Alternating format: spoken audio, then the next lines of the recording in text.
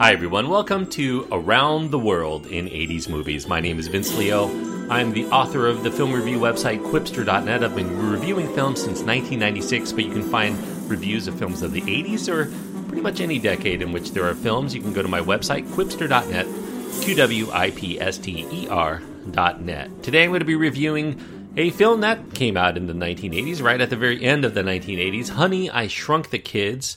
From Disney, of course. It's a comedy sci-fi film, PG rated for mild language and some scary images, and it runs an hour and 41 minutes. Rick Moranis is the main star. Matt Frewer, Marcia Strassman, Thomas Brown, Jared Rushton, Amy O'Neill, and Robert Oliveri are in this film. Joe Johnston is the director, and the screenplay is credited to Ed Naha and Tom Schulman. Now, although this film is dominated by its very impressive, still to this day, special effects, I think Honey, I Shrunk the Kids, which was originally scripted with the title called Teeny Weenies, is thankfully proven to be more than just a treat for the eyes. For a family film, it's occasionally clever in its humor. Even when that humor is broad, it does show an imaginative side that offers a few unexpected turns within the course of a fairly simplistic story. This is a Disney film, so you know what to expect here. You have a lot of adventure from the perspective of the resourceful children, and meanwhile, the two-dimensional, mostly preoccupied parents are a bit clueless as to what to do about the whole situation. In that vein, the younger you are, the more mileage you're probably going to get out of the whole thing, but at least it's entertaining enough for adults to keep an interest, while the kids will no doubt will watch with rapt attention. Rick Moranis here, he is the star as a lovable dad. He's this ambitious college professor named Wayne Szalinski, who has recently become something of a laughingstock to his peers at the school when he dares to introduce a potential way to drastically reduce the size of everyday objects. His own experiments have proven futile, but there is this fluke accident that causes the reduction machine to finally work.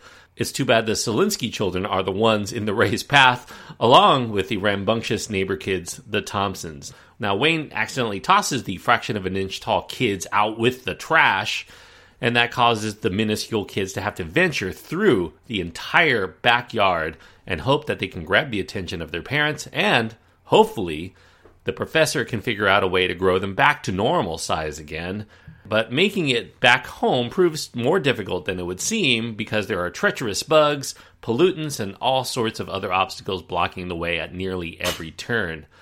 As I mentioned, this is directed by Joe Johnston, who would come to be known as the director of a lot of special effects films, especially. He was the director for Jumanji, Jurassic Park 3, most notably, more recently, Captain America: The First Avenger, and quite a few others. The Rocketeer is also one he's very famous for directing.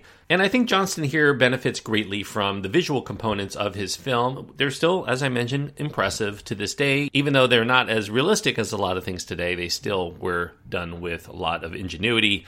And along with those sophisticated special effects, there's some good stop-motion animation, the quality oversized props and sets. There's a look and feel in that backyard full of jungle-like proportions because the kids are so small, fully realized in every detail.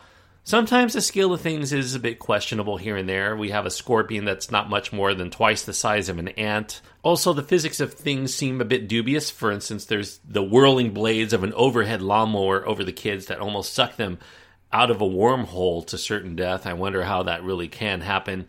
However, I do think that the adventure moves at a brisk enough pace such that inconsistencies like those with natural laws are only a momentary distraction, and soon we have a whole new set of challenges and obstacles to keep us entertained along the way.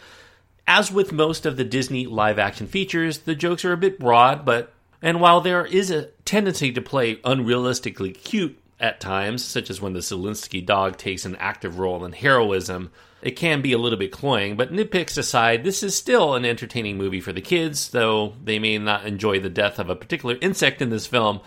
And while it is modestly entertaining enough for adults, with energetic pacing, a likable ensemble of child actors, and a lot more inventiveness than is usually afforded a special effects-laden family film, I think most people will probably find it time well spent, even if it doesn't really shoot to the top of their favorite family films of all time. And although it's burdened with being released opposite the juggernaut of Tim Burton's Batman at the end of June 1989, yes, this came out the same weekend as Batman. And you know how gangbusters that film did at the box office. This film would end up making a pretty good profit. In fact, it would eventually become the highest grossing completely live-action Disney-branded film up to that date anyway. Honey, I Shrunk the Kids, I don't necessarily consider it a favorite film of mine, but when I do watch it, I tend to enjoy it, and so I will give it a modest recommendation for that. I will give it 3 stars out of 4. 3 stars on my scale means I do think that this is a film that is worth recommending for those people who just are looking for a good family film to entertain young and old. But I do think that the young will enjoy it most of all, so keep that in mind. This is not a film that I think adults generally will watch together without kids. Although I'm sure there are exceptions out there, and I will get an email from them. By the way, if you do ever want to email me, you can find my contact information on my website. That's quipster.net, QWIPSTER.net. You can also listen to my other podcasting work. I do newer films on my more longer-running film review podcast called the Quipster Film Review Podcast. You can search for that any place where you're listening to this right now and find it. And also, I am the co-host of the extra film segments of the In Session Film Podcast. Go to InSessionFilm.com for more details. Thank you, everyone, for listening. I hope that you enjoyed this review. Coming up next, I'm going to be reviewing another film that has to do with characters being shrunk down, or at least one character being shrunk down, and that is Inner Space, the Joe Dante film from the mid-1980s. So I hope you'll listen to that, because we're going to keep going with films about people getting shrunken down, as happened in at least 3 movies, maybe more, that I can think of from the 1980s, but I'm going to review about 3 of them. So check that out when it comes out in about a week from this being released. Until next time, thanks everyone for listening and joining me on this trip around the world in 80s movies.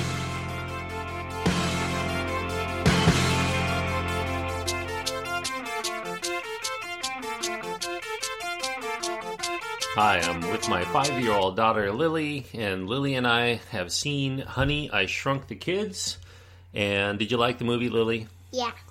What did you like the most about it? I liked the most about it when they got shrunk. When they got shrunk. Wow. If you like When the Kids Get Shrunk, you'll definitely like this movie, because there is a lot of shrunken kid action. If you were shrunk down to the size of like an ant, what would you do? What I would do is I would run through the grass if I could find my way, and then I would run up the steps and climb up and then go onto my mom's eye. So I could yell. You would yell at your mom's eye? Why would you go to your mom's eye? Because then I could yell at her and she would see me. Now, I know you don't really like kissing in movies, but there was a smooching scene in this. Did you hate it? No, but that is very, very disgusting. Disgusting. Or gusgusting? Disgusting. Gusgusting. If you think kissing is disgusting, you definitely don't want to see this movie. I can't say disgusting. Why not? I just can't. Wait, kissing is disgusting and saying disgusting is disgusting? Disgusting kissing. Is gusgusting better or worse than disgusting? Gusgusting is worse than disgusting? Yeah. Wow, you must have really hated the kiss. Now, there was a scene that you got really emotional about, and that was with an ant fighting a scorpion. Did you like that scene? No. What would you do to make that scene better? What I would do is I would make the scorpion instead a tiny bug. Then the ladybug can't descend its back. Oh, you would make the ant fight a ladybug. Because ants are bigger than ladybugs. They are bigger than ladybugs in some world that you've seen. I don't remember, actually. I've never seen an ant bigger than a ladybug. That's because you're not small enough. If you could have 3 people that would be small with you, who would you choose? Mom and you. Me and your mom? Mm-hmm. What about another person? Well, the kitties. Well, I guess having the kitties be small would definitely solve the problem with them eating us. I hope you enjoyed the movie. What would you give it on a scale of 1 to 10? 100. 100? Okay, this is getting out of control, Lily, because this means it's the best movie you've ever seen. Well, not the best movie. I gave Frozen 100. Not on this show. No, not on any of the podcasts, but when I was with my friend, we did a fake show. You did? You're doing shows without me? Yes. What? Lily, I don't want you to leave my show. I'm getting jealous. If you had your own show, what kind of movies would you watch? I watch kids shows. Like what? Magic School Bus. You would review Magic School Bus? Do you like the older version or the new version that they have on Netflix? Older. Older's better? I agree with you. Older is always better, I think. But that's my bias. That's why we're doing the 80s podcast. Say goodbye to everyone, Lily. Bye-bye.